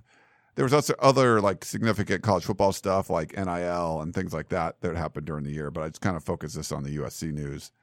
But one day later, after BYU, it was a Sunday, another day that changed all of our lives, that changed everything. Got people excited. This is Thanksgiving weekend, November 28th. Lincoln Riley named head coach of USC. And the very next day, he had his press conference in the Coliseum. Crazy times, brought, Alex Grinch with him, brought Dennis Simmons with him, a couple other staffers. This was as big as it gets for us, Gerard. I mean, this was out of the blue. Someone really didn't think that was possible. Kind of a Hail Mary attempt one day after Oklahoma lost heartbreaking fashion to Oklahoma State. Wasn't going to be the Big 12 champion for the first time under Lincoln Riley. And they end up getting him, the biggest hire in college football this year. I think you can even argue bigger than Brian Kelly going to LSU. But thoughts on the Lincoln Riley hire? Stunning. Just, wow. They really, we were, again, at the point where it seemed like Matt Campbell was going to be the guy, and you're excited about that because Matt Campbell is a really good football coach. And again, a guy that's actually proven that he can win, he can develop a culture, has done a lot more with less at Iowa State.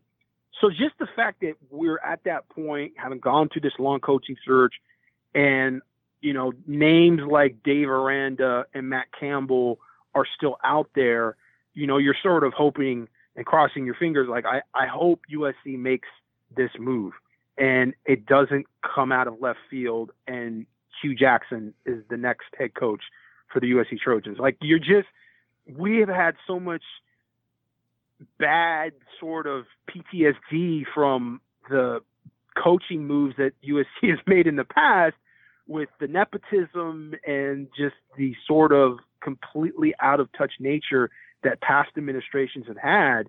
You're just keeping in the back of your mind, my God, what could be the worst case scenario? And talking to sources and always trying to keep that in the back of your mind, like, this could really go south again. And maybe somehow, some way they decide that they're just going to go in some other direction. And so when Lincoln Riley comes up, and it was literally like boom, boom, boom, you know, a little sort of, I think it was Bruce Feldman that first put out the tweet. He wouldn't be surprised if USC was in contact with Lincoln Riley. That was immediately like, what?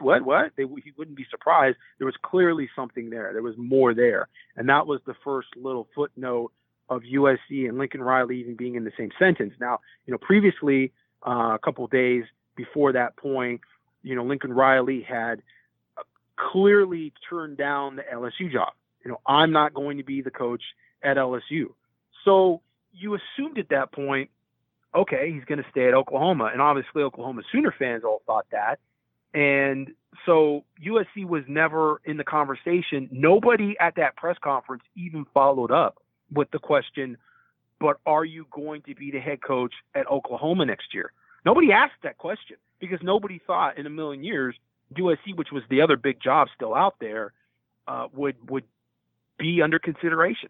So, you know, people at that beat and people that are closer to that situation thought there was no way that it was happening. So, again, we were like clearly just focused on Matt Campbell and hearing all these things about Matt Campbell and him being on the fence and that they can be able to close this deal. It came completely out of left field that Lincoln Riley was going to be named the head coach at USC. And that, like I said, just happened, boom, boom, boom. And, you know, it becomes official very shortly after. Yeah. Huge news. The site went crazy. All of our podcasts were doing record numbers. The tunnel vision shows, all of our content. It absolutely was bonkers, and it's been bonkers pretty much since. So, you know, props to the USC Athletic Department for pulling that one off. No one really thought they could do it, and they did. Then he's around. He's out. You know, they pick up a commitment as a Rayleigh Brown, like a couple days later, then 2 5-star, you know, 2023 kids, like 3 days in a row. He gets like 3 5-stars that first week. Before he even slept in his own bed, he was visiting Brown in his house, but also checking out the USC football team because USC still had a game left. They had to play Cal. Had to go on the road and play Cal so they could. Lincoln Riley was there on Tuesday watching practice. We were there. That was very weird that Riley and his new staff members were watching USC play, USC practice, getting ready for this game. And to be fair, the Trojans did lose 24-14. Cal only had 264 yards in the game. Dart ends up getting hurt. Miller Moss comes in. He throws that TD pass we mentioned earlier to K.D. Nixon. But I thought USC played tougher against Cal and BYU. There was sort of like a sense of pride, like, hey, let's try to get a win here. Now, they didn't win either game, but they were in those games much more than what we saw in some of those blowouts that we happened earlier. But I don't know if there was Lincoln Riley lighting a fire under these guys. Obviously, he wasn't hired by the time they played BYU, but they played that one pretty tough. They rallied a little bit, at least for the last 2 games of the season. Yep. Yeah, but didn't that's matter. all I got to say about that. Yep. I mean, at this point, it's, you know, what's Lincoln Riley going to do on the recruiting trail? Who's the new staff going to be? Who are they actually getting from Oklahoma? Oklahoma at this point is having transfers, you know, 1 or 2 a day, and everybody's thinking, well, Lincoln Riley's just going to have half of the roster from Oklahoma come over to USC, And every, kid that was looking at USC prior to Clay Helton being fired is going to turn around and commit to USC immediately. So, expectations just kind of go through the roof at the fan base, and everybody wants to see USC just kind of turn around overnight. Obviously, that didn't happen, and that's not going to happen. It's going to take some time to get this thing straightened out. But yeah, at that point, it was all about Lincoln Riley and the future of rebuilding USC, rebuilding the culture. And what USC did on the field was just completely kind of irrelevant, I think, to most of the fans at that point. Yeah. So in that, we haven't got official word on any more staff members. So Lincoln Riley did tell us, we'll kind of go over that in a little bit, like what he said. But after that, it was some transfer news. December 6th, Hunter Echols, Giuliano Falanico, and Jacob Lichtenstein all transferred out. Jake's going to Miami. So we're going to see some roster turnover there. So that happened. The next day, December 7th, Drake London was named Pac-12 Offensive Player of the Year. Chase Williams also transferred out. So 4 transfers in the first couple of days. And I thought Drake London was a good choice for Pac-12 Offensive Player of the Year. He still led the league in catches and touchdowns, even though they played 7.5 games. Not touchdowns, receiving yards and receptions. I don't think there was a dominant player in the Pac-12 outside of London on the offensive side, and he was definitely that. Yep. Any thoughts on the transfer guys? Nope. No. Yeah. Not right now. I mean, it's Lincoln Riley was very upfront. When he got hired and he made his inaugural speech, he talked about turning that roster upside down, and he talked about that very sort of openly. This is going to look like a different team next season, and not just from the standpoint of performance, but the standpoint of you're going to have a lot of transfers, and you're going to have a lot of guys that were not on this team that are going to be on the team, and that's going to be an interesting approach. How you try to build a culture with a bunch of guys that kind of come in with maybe more of a mercenary mentality. This whole, transfer portal, plug-in type of approach to schools is sort of new. And certainly we're going to see it next year where it's at a mass level, right? I mean, we're used to seeing 3 or 4 guys here and there, and the school gets this guy that plugs into the position because they lost a good player. Okay, that's one thing. But, the culture and everything has been established around that, and that player is just plugged in to that culture and to that team and to that mentality and the philosophy that they have. USC has kind of got to get to the ground level of this, the foundation of what this team is going to look like, and throwing in a bunch of guys from all kinds of different schools. Some of them are like, hey man, I want to be one and done. I want to get in. I want to, win some games, but I want to get to the NFL. And not to say that, a lot of the current players and even the recruits that you bring in don't have that mentality, but they know they have years ahead of them. And in a lot of situations, they have years with that coaching staff, or they have years at that program. USC's trying to rebuild. And I think, you got to be careful with the locker room when you just bring in a bunch of guys from all these different places. They're just, sort of castaways. And you could win like that, and you could turn around like that, but you want to make sure you do it the right way, and you want to do it for the future long term. And so that's going to be a big challenge for Lincoln Riley and the staff to kind of get away from a lot of the players that are currently on the roster that they don't fit. And whether it be just, their mentality or their attitude and their entitlement, I mean, you've got to weed that out. So you got to get those guys to kind of move on. But at the same time, you don't want to bring in sort of guys that may not have the right mentality either. And certainly with a transfer, a guy that's played college football for a couple of years, it's different than when you're bringing in high school players. So that's going to be the big challenge, and to see how that's pieced together. We've already seen some transfers that are on their way in to USC, guys that are transferring out of other schools. And I guess we'll talk about that. But, you're going to see more than just plugging in a couple guys at positions of need. This is not USC needs a left tackle. They're going to go out and get a left tackle. And it's like, okay, cool. But the rest of the team is sort of, they have their established philosophy, culture. They sort of know what they expect. Nobody knows what to expect, and everybody's sort of going to be kind of moved around. And so it's going to be very interesting to see with all this mass players coming in, and probably still a lot of players I don't want to say a lot, but I think they're still going to see some guys transfer out. Yeah. All right. Next we had December. It's more transfers. I'll kind of go through them. December 9th, Earl Barquette transfers in from TCU, defensive lineman, and then Raymond Scott, the linebacker, transferred out same day. A few days later, December 13th, Keaton Slovis transferred out. He's going to Pitt. Parker Lewis, the kicker, also transferred out. Next day, we heard Keaton Kristen actually was going to be cleared and be able to, or he won his appeal and he'd be able to potentially play. He wasn't going to be suspended until the end of 2022, but he entered the portal. And then Liam Douglas also entered the transfer portal. Has Raymond Scott actually signed with another team or actually transferred to another school? Or is he just still in the portal? He's in the portal, yeah. So I haven't heard if he's signed anywhere yet. But that was kind of out of the group of players, I think he's the guy that is a guy that USC really should try to hang on to. I think he's a talented player. There's some players there that have some talent, but I think he's one of the few guys that could really contribute, especially in that type of defense that Alex Grinch runs. And they missed out on David Bailey. They missed out on some linebackers. We can see if maybe on the back end here going into February, they can, find maybe somebody else. They were able to get Garrison Madden, who's a 6 foot, 6'2", 200-pound linebacker, kind of undersized to be able to play right away, but a guy that's running a 10-7, very fast. Speed is certainly going to be an aspect of this defense, which is going to increase a lot.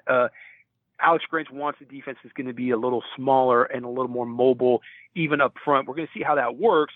It seemed to work pretty good against Oregon, who were, kind of the bully of the Pac-12 the past couple years. And that defense, in terms from a personnel standpoint, because people will point out, well, Alex Grinch wasn't the defensive coordinator in that game. Well, nevertheless, still were the personnel that he had recruited and he had built. And against the Oregon team, which is, one of the more physical teams in the Pac-12, they were dominating that game. What were they, 33 or something at halftime? Ended up, being a kind of classic Bob Stoops choke job almost there in the second half. But they were able to stay on top and win the game. But in terms of just the way the defense played early on, the mobility and the speed, that's something that USC has sort of lacked.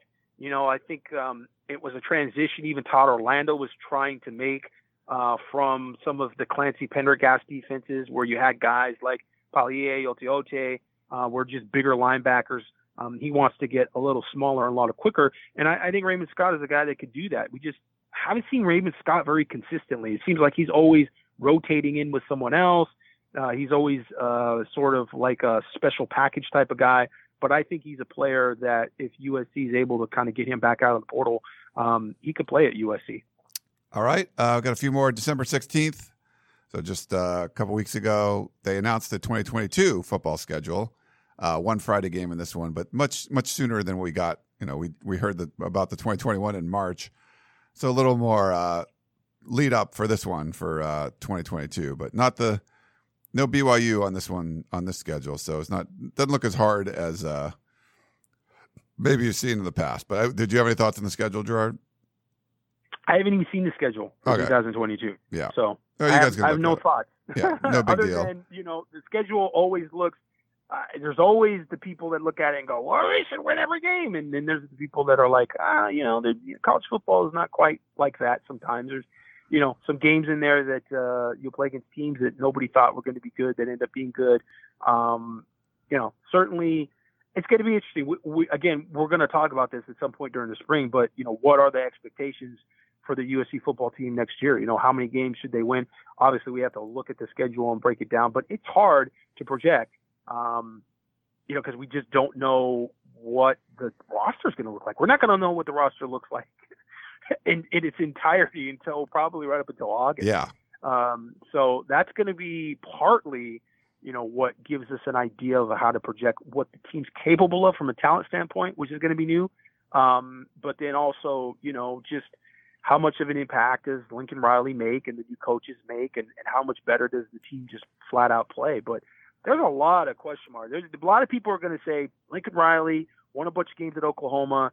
he's going to come to USC and they're just going to be great, right off the bat. And it's just not really, I'm not saying it can't work that way, but has my reservations. I think, it could be a slower process than some think. But I don't know for sure. Again, we that's a conversation we're going to have for another time. Yeah. Then December 15th to 17th, the early signing period. USC has currently the 70th ranked class in the country and number 9 in the Pac-12, but that's only 7 signed letters of intent. Damani Jackson, the 5-star cornerback who was a commit from Mater Dei, he's back. And Rayleigh Brown, also from Mater Dei. So 2 5-stars there. A couple of Vegas guys, Zion Branch and Fabian Ross. Defensive backs, they're highly ranked 4-star guys. Devin Tompkins from Stockton, the edge rusher, 3-star. Garrison Madden was a signing day guy for the speedy linebacker from Georgia. And then they get an 18-year-old Australian punter, Atticus Bertrams. So not a 28-year-older. He's straight out of high school, but he did do Pro Kick Australia. So small class, and we'll see. There's still the All-Star games coming up. I'm actually going to be in Hawaii. I'm sacrificing, Gerard, going to Hawaii for the Polynesian Bowl. But you got the Under Armour game. You got the All-American Bowl. So there could be some more signings, and then, of course, the February period. But that was those three days were the early signing period, and we got to hear from Lincoln Riley on the 17th. They had their presser. They had it soon after we heard from Damani Jackson, and he had signed with USC. So that was a good one. It was like the first press conference. It was like less pomp and circumstance, just more about information. That's where he told us he wasn't going to announce the staff until it was fully together. They weren't going to do it piecemeal. And he came around and shook all the media's hand, and we got to talk to him a little bit. So that was good. But, they kept it fairly short. He kind of went over all the players and stuff. But any thoughts from the early signing period? 70, we had thought, when we talked about Lincoln Riley coming in and some of the official visitors, and it was such a fluid couple of weeks trying to know who was going to be on campus again, that was on campus in June for official visits, and what chance they had at some of these guys. And, we've seen a few players back out of the early signing period. And so we're going to have to see, on the back end here of the early signing period going into February, which is the traditional signing period, USC still got, quite a few names that they're going to be after. But certainly 70, we kind of said, well, they could be creep up to the 30s, maybe the, top 25-ish. If they hit on a few guys, it's one of those things when you have such a small class, you got to hit on certain guys, but they missed on David Bailey, the 4-star linebacker out of Mater Dei High School. We signed with Stanford. They missed on Marvin Jones Jr. It was kind of like an outside chance, that they would maybe be able to really hit the ground running with him. He was a guy that's a 5-star coming out of Florida, but was looking at Alabama, Georgia, and all these big-time SEC schools, and really just had a relationship with Jamar Cain, and felt like at Oklahoma with that situation, maybe they were able to get him and kind of steal him away from the SEC. So Jamar Cain comes to USC. And at this point, we think Jamar Cain is going to end up at USC as the defensive line coach. We're going to talk a little bit about more on that in the war room. But it was one of those things where, you're trying to look at the relationships with these kids and sort of, okay, now it's at USC. All right. So, you were recruiting the kid at Oklahoma, had a good relationship with them. The commits that were committed to Oklahoma, USC really didn't make a big move with a lot of those guys. I think there was a lot of thought that there was going to be more movement from the Oklahoma class to the USC class, but it was really Raleigh Brown was the only guy outside of the 2023 kids, Malachi Nelson and Makai Lemon, that USC really made a move with. So, from that standpoint, 70, not great. They're going to try to make a move here with some linemen, particularly. That's really the important position.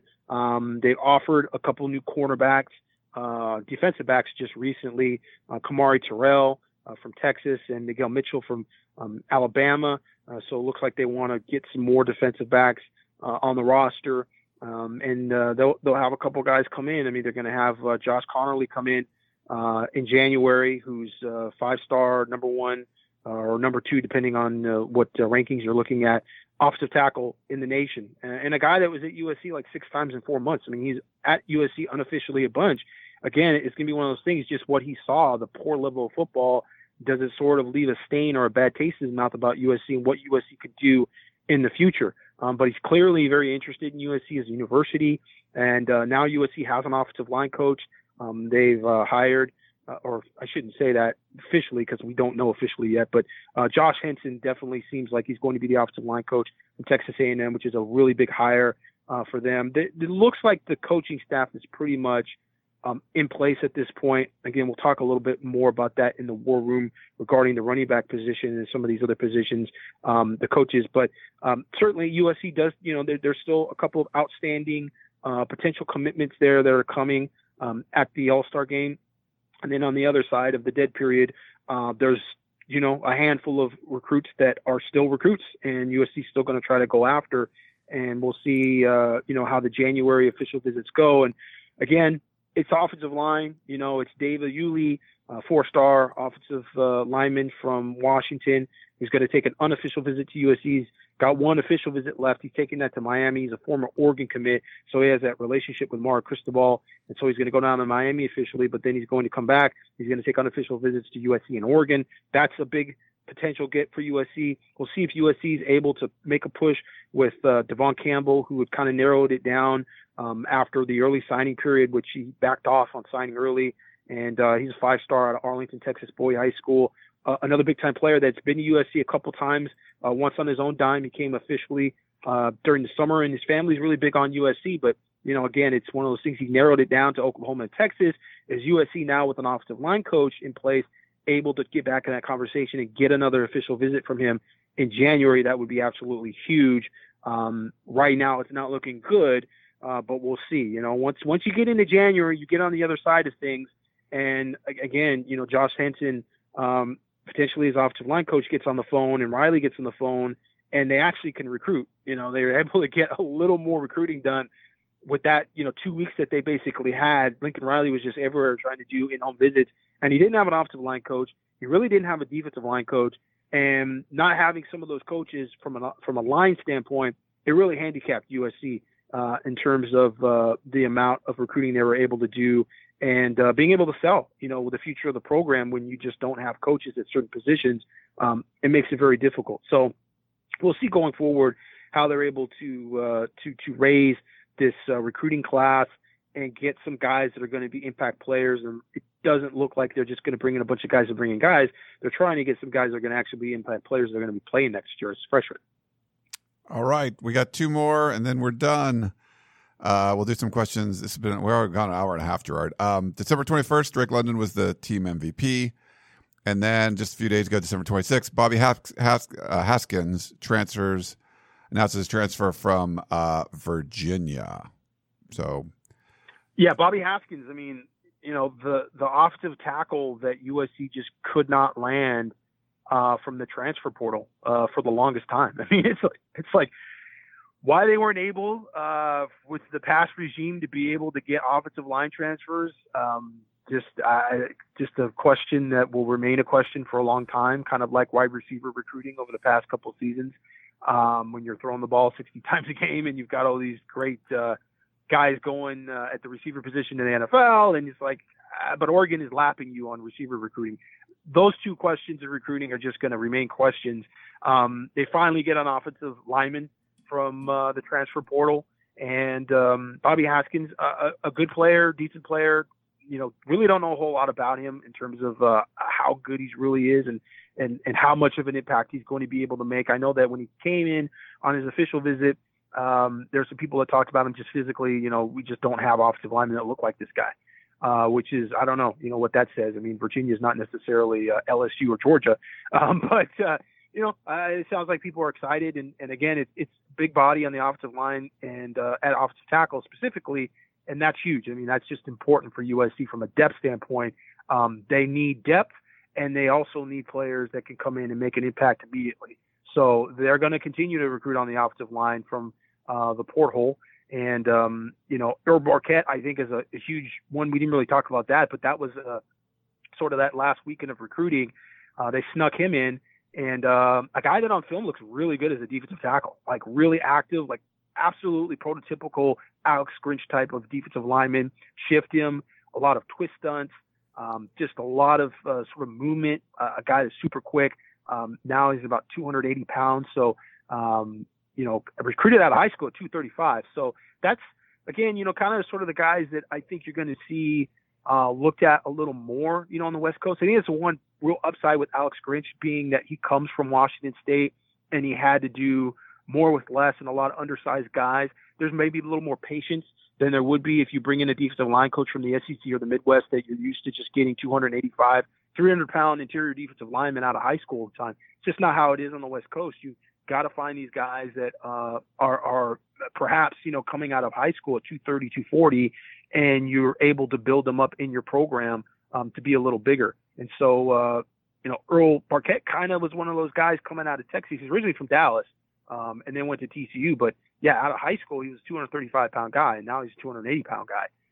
So that was a big get for USC. I think in terms of, early potential transfers, he's definitely a guy that pops up on the radar a little bit as a guy that could play a lot next year and be pretty vital for them. All right, well, let's take a quick break, and we'll try to go through some rapid-fire questions because we've gone on a long time. But back in a minute.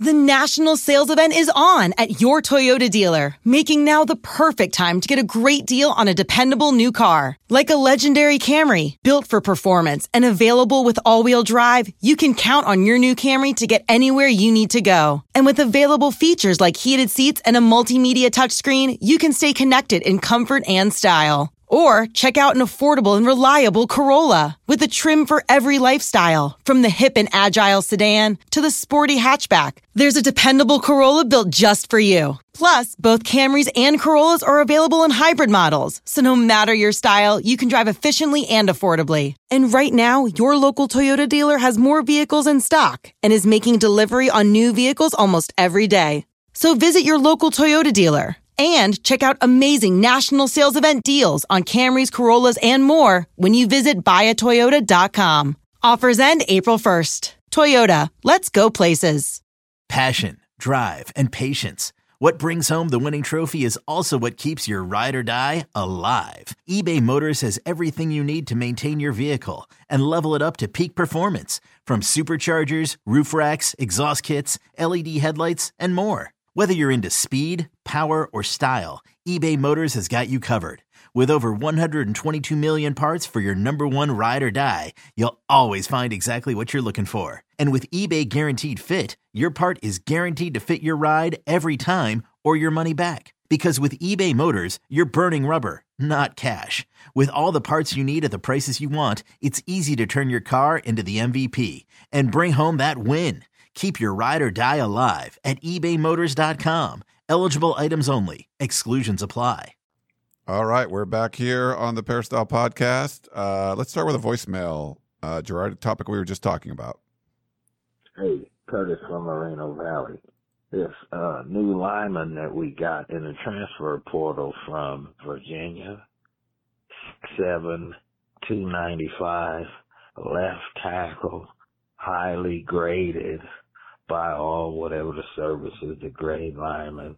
Way to go, Lincoln Riley and the recruiting people. Let's keep it up. Curtis from Moreno Valley. He's excited. Curtis is pumped. Curtis is good job, Lincoln Riley. I don't really know a lot about Bobby Haskins. I haven't watched a lot of film of Bobby Haskins. I think he's a 3-star in the portal. But a big body and a guy that certainly looks the part. So we'll see. We'll see. Can he be that franchise left tackle for USC? Can he be that guy that can really hold down the blind side? Again, I think in Lincoln Riley's system, it's not going to be quite as important as having a guy like Keaton Slovis or Matt Barkley. That's a pure pocket passer. He's going to want guys that are mobile, and that in college football I think is just important because it takes pressure off of your offensive line. You don't have to have an amazing offensive line if you're running a lot of misdirection and your quarterback is always potentially a threat to be able to run the ball, or at least a threat to be able to get away from the rush and move outside the pocket. And so we haven't really seen a whole lot of that with USC since Sam Darnold. And I think, Jackson Dart can really do that. And, it's going to be interesting to see what happens with Miller Moss, because he is a little more of a pocket quarterback. And do they kind of change the offense a little bit for a guy if they feel like he's the better option at that point? Because, Lincoln Riley went after Devin Brown, who was the former commit for USC, who's committed to USC for a long time, and just backed off, kind of towards the end of the process and ended up signing with Ohio State. Lincoln Riley made a run to try to get an in-home with Devin Brown, and that was interesting because Devin Brown's not really a super mobile quarterback either. So it was kind of one of those things where it looked like he just was going after the best arm he could, the best talent available, and would, build the offense around whatever style quarterback that was when you're going to go after Devin Brown. So that could still happen with Miller Moss, but certainly college football nowadays, a lot of the best offenses are running mobile quarterbacks because, again, it takes a lot of pressure off of your offensive line, takes pressure off of everything. I mean, it's hard to defend against the mobile quarterback. So, I think with the offensive line, we're going to see more transfers. Whether Bobby Haskins is going to be the guy that Curtis and Moreno Valley hopes he is remains to be seen. But I think he's going to be the first of several that USC is going to try to bring in. We had a text message from Billy. Any thoughts on Vic So'oto going to Colorado? So that just happened. It might have been today. It was very recently. Any thoughts on Vic So'oto, Gerard, how he was a recruiter and kind of coach he was?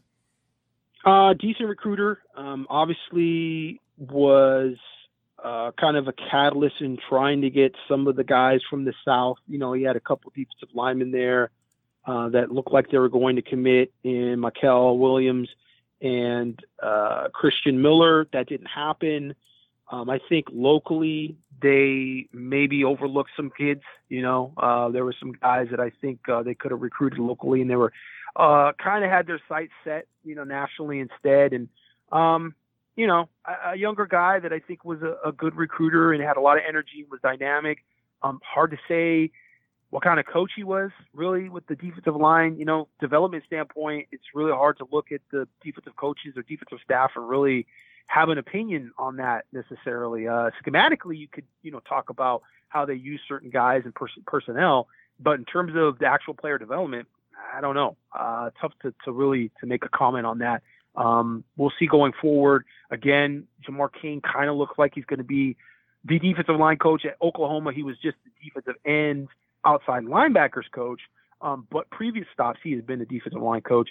And so he is a very dynamic recruiter. I mean, he is a big-time recruiter and a guy that I know other schools have been looking at as well.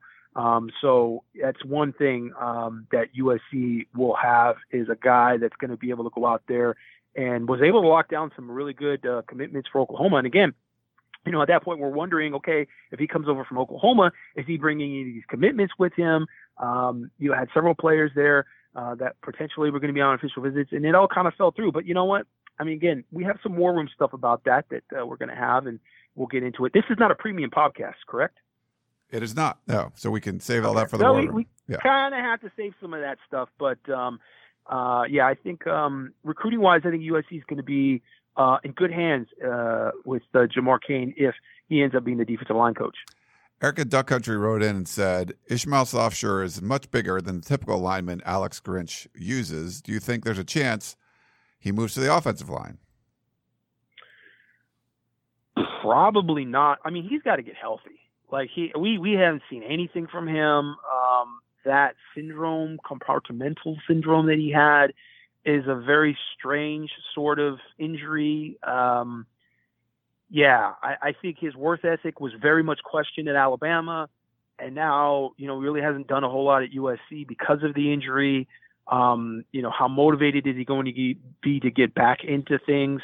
Questions just really remain. I don't know that he would be up for that. He may just want to transfer again if, he was moved to the offensive line. But that might be one of those things that, hey, if that's the evaluation and that's what the coaching staff feels, that they're going to do it. And if he leaves and it's like, okay, sorry, go and take your year and sit out somewhere else and transfer because, they need to get guys that they feel like are their guys that they're comfortable with at various positions. But that's a very good point. I mean, the bigger sort of 315-pound guys are not necessarily the guys that we've seen used in that defense.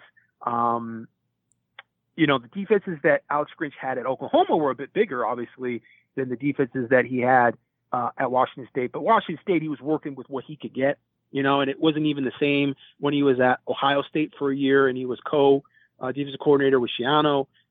So, it's one of those things. We looked at Graham Harrell when he was at North Texas, and it's like, okay, he does all these things at North Texas, so he's just going to come to USC. He's going to do all of those exact same things, but just with better players.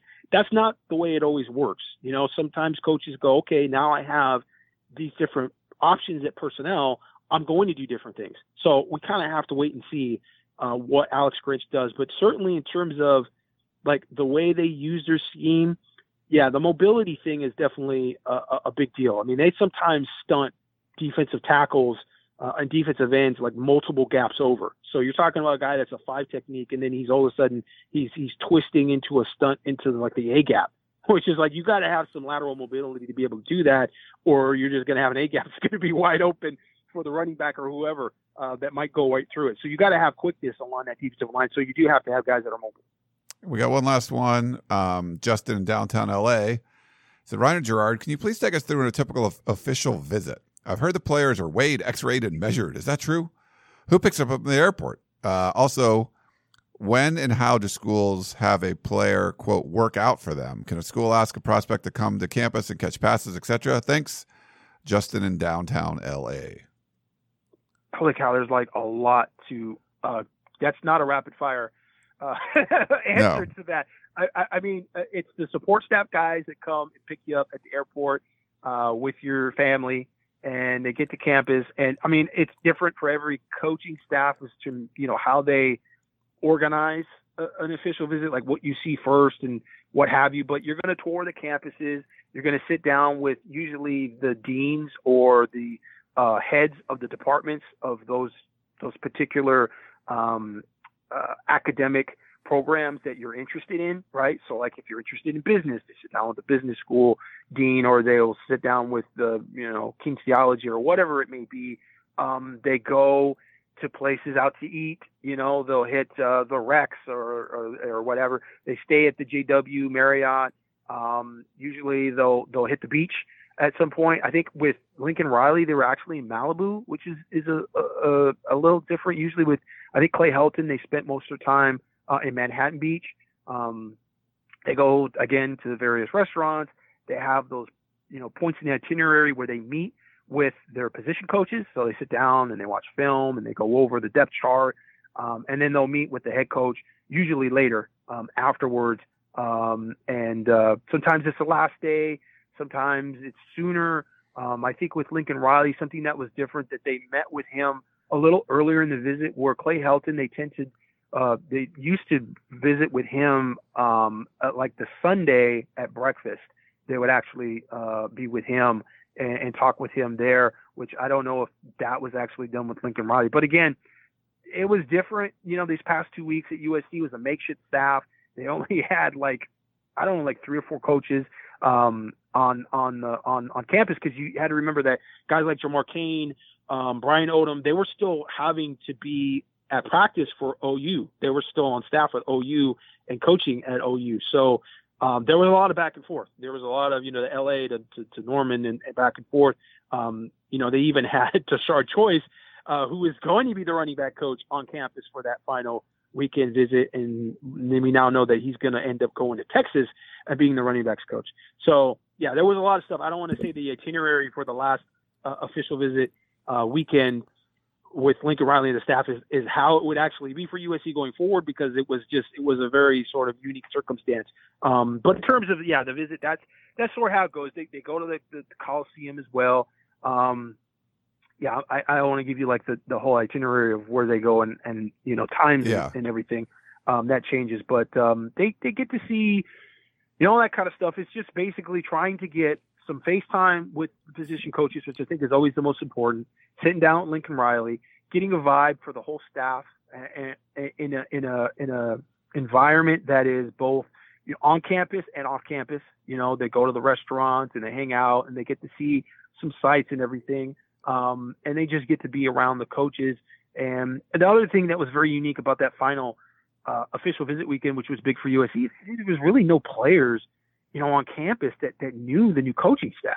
And so that's obviously a big deal because you have hosts that are on campus. And a lot of the kids that we talked to really didn't have a specific host. And I think partly that's just because all these players that are on the roster right now, they don't really know their future, if they want to be at USC or not. Some of these guys are thinking like, okay, do I want to transfer? Do I want to go? I don't know Lincoln Riley. I don't know this new staff. I don't really know if I fit in the scheme. And so that's kind of a weird thing because one of the most important aspects of an official visit is usually that off time away from the coaching staff where the recruits can actually pick the brains of the players and say, how is it really being here? How's it really being a student at USC? Is it academically? Like, what is it really like? What are these coaches really like? Are they really cool? Because, hey, these coaches are professional salesmen when it comes to the recruiting process, and, they're going to be good at what they do and say the right things. So the kids want to talk to the players because they feel like the players can be a little more real with them. And these players at USC just don't know the coaching staff. So that was like an aspect of all of this that was really lacking from that last official visit weekend. And it's going to be lacking even going into January. But at least this new coaching staff should have a little bit of time with the players. I don't know what the rules are in terms of how much they can meet with the players and, how much Josh Henson can sit down with the offensive line and kind of say, hey, listen, this is what I'm about, and get some time talking, because I think that is sort of a low-key, kind of an underrated thing that can really help USC with recruiting for that February signing day, is just the small bit of relationship that these coaches can build with the players in the roster right now, because it will resonate with those recruits on campus to some extent, how comfortable they feel with those coaches and the vibe and the energy of the team going forward. That's a huge part in getting some of these guys signed. All right. Well, good stuff, Gerard. Man, we went a long time on this one. And plenty more to talk about. Plenty more. We didn't even talk about recruiting. And I mean, we kind of talked a little bit about recruiting, but some new offers went out and, still trying to get the most out of the 2022 class. And there's some new transfer offers that have gone out. We got to do another podcast, man. We got to just, we'll end this one and then we'll start over and we'll do another 2 hours. Okay. That sounds good. No, we'll take a little break. We'll do one next week, though. But that's good. People have loved when you've been on the show. I know Keely's a little under the weather, so wish her well. Hopefully she's not COVID, which is good, but she's just been sick. It's been going around. I got a little sick a couple weeks ago, too. But everybody's been sick with the flu. It's crazy how many people that are sick. But you know what? I've been sick a bunch of times. I've got the niece and the nephews and the nieces in school. She's probably been sick 5 or 6 times since September. So, I've been just dodging landmines thinking I probably had COVID like 2 or 3 times already in the fall. So it's kind of crazy, but got to get vaccinated, got my booster. I do what I can do, man. You can only control so much. Only so much you can do. Okay. Well, we'll end this and we'll save some more for the next one, but thank you, Gerard. Follow him on Twitter at GMartLive. Thank you all for listening to this edition of the Peristyle Podcast. I know we didn't have much over the last week or so we're just trying to get back into the swing of things now the holidays and stuff are ending. Hopefully you guys all have a very, very happy New Year. And Happy New Year! Happy New Year, everybody. Yeah. And we will talk to you next time. You may have noticed that shopping at Trader Joe's is unlike shopping at other markets. People ask us all the time how we manage to have such unique, interesting, and delicious products at such great everyday prices. This is Dan Bain of Trader Joe's. The answer is simple. It's all in the way we do business. We buy directly from the manufacturer whenever possible. This helps to keep our costs low, and we pass those savings on to you. No gimmicks, just great values at honest prices. Every day at Trader Joe's. Thanks for listening. You've been listening to the Peristyle Podcast, presented by USCFootball.com.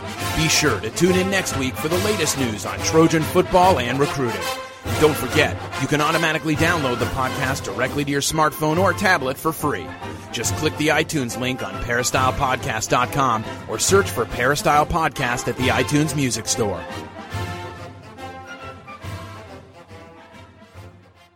Old Man Winter here.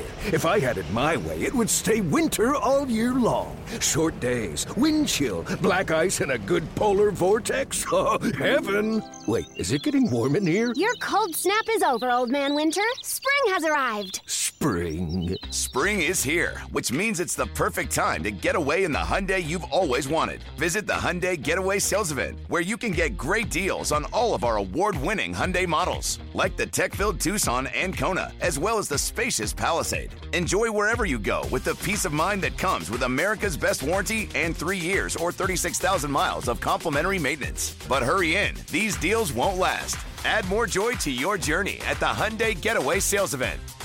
Now get 0% APR or up to $1,500 bonus cash on the Hyundai Tucson. Now, during the Hyundai Getaway Sales Event. Offers end soon. Call 562-314-4603 for details.